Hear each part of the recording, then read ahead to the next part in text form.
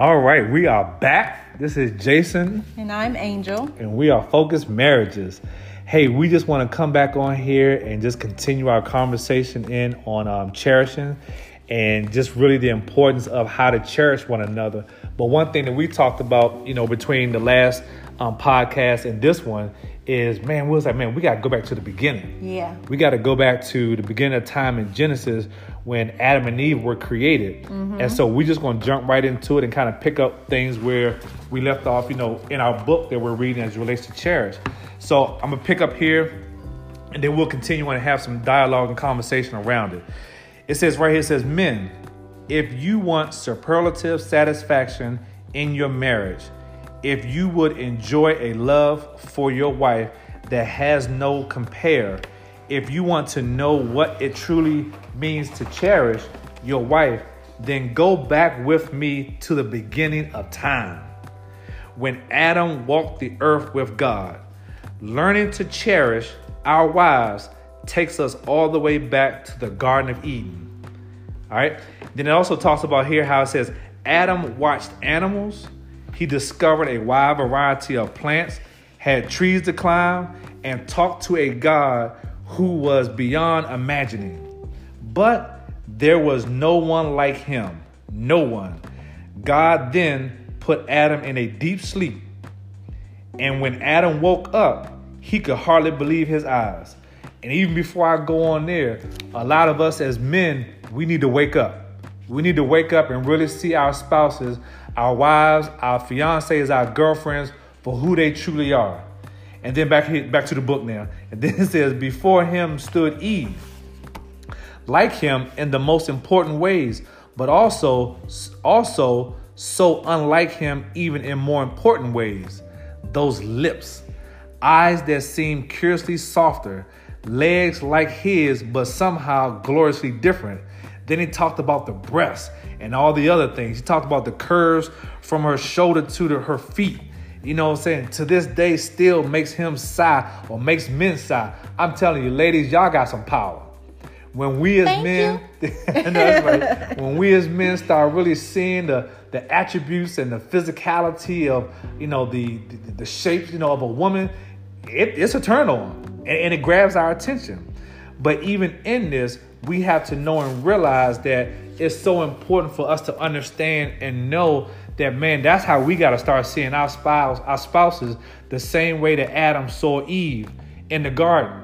Now, here's a few things that we wanted to share to kind of break this down and kind of put it into an organized fashion. And so when we talk about the men, this is how men really should cherish their wives. And we're referencing spouses for this podcast, yeah, exactly.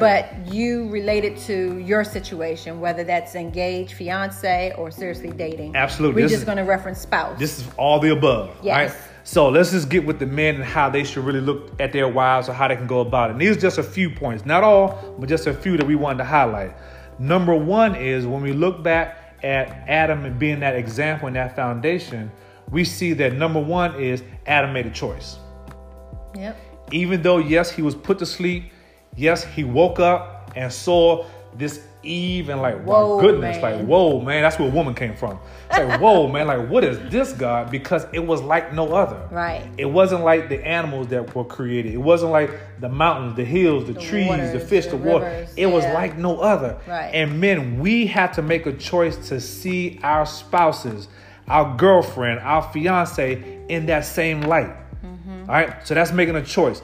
Number two is we have to see her only for who she is.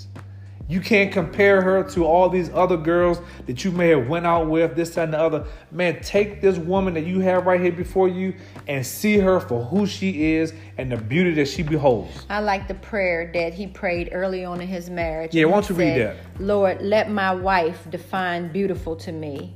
Let her be the standard for what I find most attractive. Absolutely. And you can change this to say, Lord, let my girlfriend or my fiance define beautiful to me. Let her be the standard for what I find most attractive. Because see, the men are supposed to find the women. That's right. Women are not supposed to go chasing men. Say that again. Men are supposed to find the women. Women are not supposed to go chasing men. Yeah. And so even with that, I mean, I'll take it a step further. Women, present yourself in an attractive way. Amen. Now, I'm not talking about, I got to be careful with my words. All right? I'm not talking about, you got stuff hanging all over the place and it's inappropriate, but just present yourself in a very classy, attractive manner. Right. So you can attract the right man. Yeah. Just because they make it, though, don't mean everybody's supposed to wear it. Come on now. I'm just saying. I'm saying it with you. I'm just real talk. Real talk. Hashtag real talk. Come on now. Yeah, so because they make it, it doesn't necessarily mean that you're supposed to wear it. Yeah, put some Let's be stuff. mindful of what we put on our bodies and make sure that it complements our shapes. Come on now. Amen. And that's how a man finds a woman. Yes. Right? So one, guys are making a choice. Number two, he's going to see her only for who she is. Number three, fellas, you got to make sure you do this, is guard against building an attraction to any other. Amen. Come on, fellas, let's just be real. Focused attention. That's why we got focused marriages. Yes. Because it's giving sole attention to your marriage and to your spouse. Yes. Fellas, I don't care what you say. Men are visual. Yes. You're out there in the world. You're going to work. You're out with your boys. You're doing whatever it may be. You see other attractive women. Let's just make Especially that be when known. the weather break is real noticeable. Yes. But now, how you handle that situation when you see her is you may see her, and this is how I am with Angel. I may see another attractive woman, but there's only one for me. Amen. And that's my wife. Amen. Come on there. Say amen again. Amen. There you go. All right. I only see one. And I see her only for who she is and not for who others are. So I'm not going to compare her or I'm not going to put myself in a compromising position that allows me or puts me in a position to where I'm being tempted to be attracted to something that I don't supposed to be attracted to. Mm-hmm. We already been down that road. Ain't going there again. Amen to that. Amen again. Amen. All right? So that's number two. Number three is make sure that you're going to compliment her beauty. Actually, that was number four. But compliment her beauty. Let her know how beautiful she looks. I mean, we were out the other night and we was amongst a bunch of other couples and stuff. And I just took a step back and I just gazed and looked around the room. And I looked at my wife. I said, man, I got the best chick in the house. Like, my wife is fine. I watched her smile. I watched her posture. I looked at like what she had on. I mean, she may not even think she had on anything like, but just whatever she had, I didn't. It was attractive to me. Oh. And so I'm just sitting there and I got like this inner smile going on because she's beautiful in my eyes. Oh. And she is like no other in my eyes and for my life.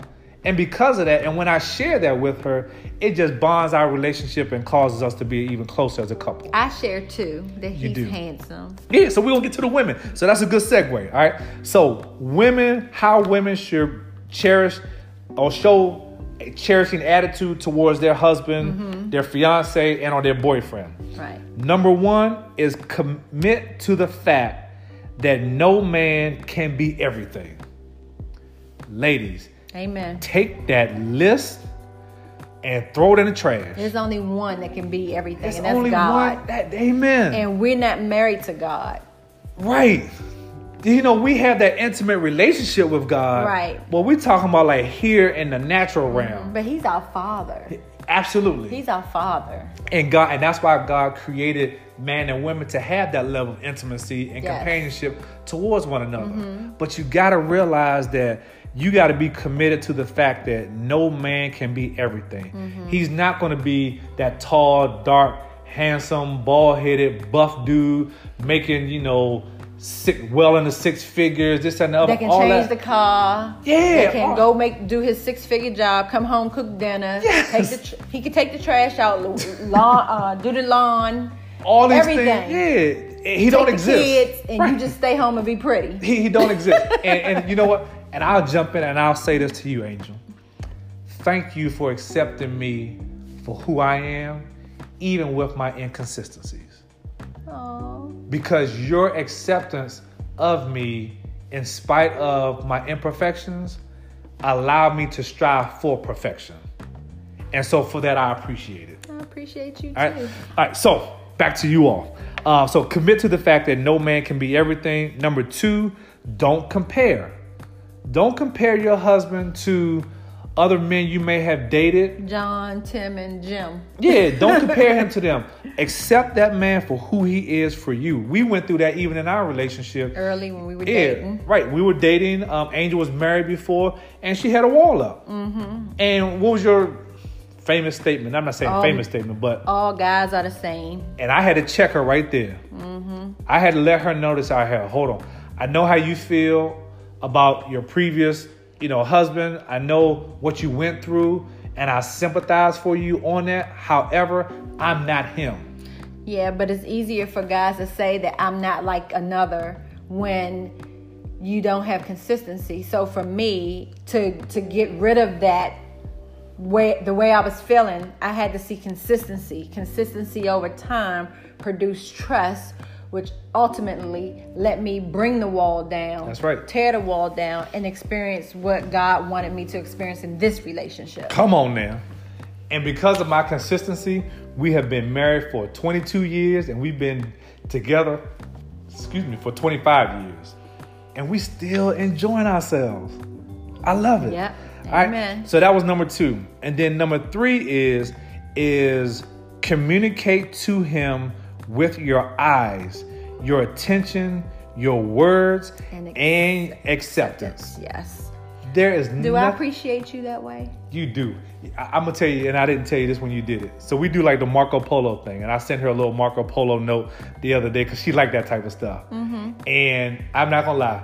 When you winked at me and you blew a kiss at me, oh, man, that gave me chills. Matter of fact, that allowed me to go back to work and work even harder. Oh. So that was special. So it was just those gestures, those little things to just show your intimate love and your attraction for me and your acceptance of me in my life that just really, it motivates me. And that's to any one of you all ladies, towards your husband, man, just make that dude feel like he the champ, like he the man. Mm-hmm. And when you do that, and as a couple, when you begin to do all these things that we're sharing here, there's an exchange that's taking place. There's a sowing and a reaping. Absolutely. Mm-hmm. And when you sow, you reap. When you sow, you reap. Now, here's one thing that I want to caution you all on. We're going over these points here, but I also want you to make sure that when you do these things, you have to do them with an unconditional heart. Yes. Meaning that you have to do it that regardless of how he or she responds, right, I'm going to still see her for only who she is. Right. I'm going to continue to guard against building an attraction to any other.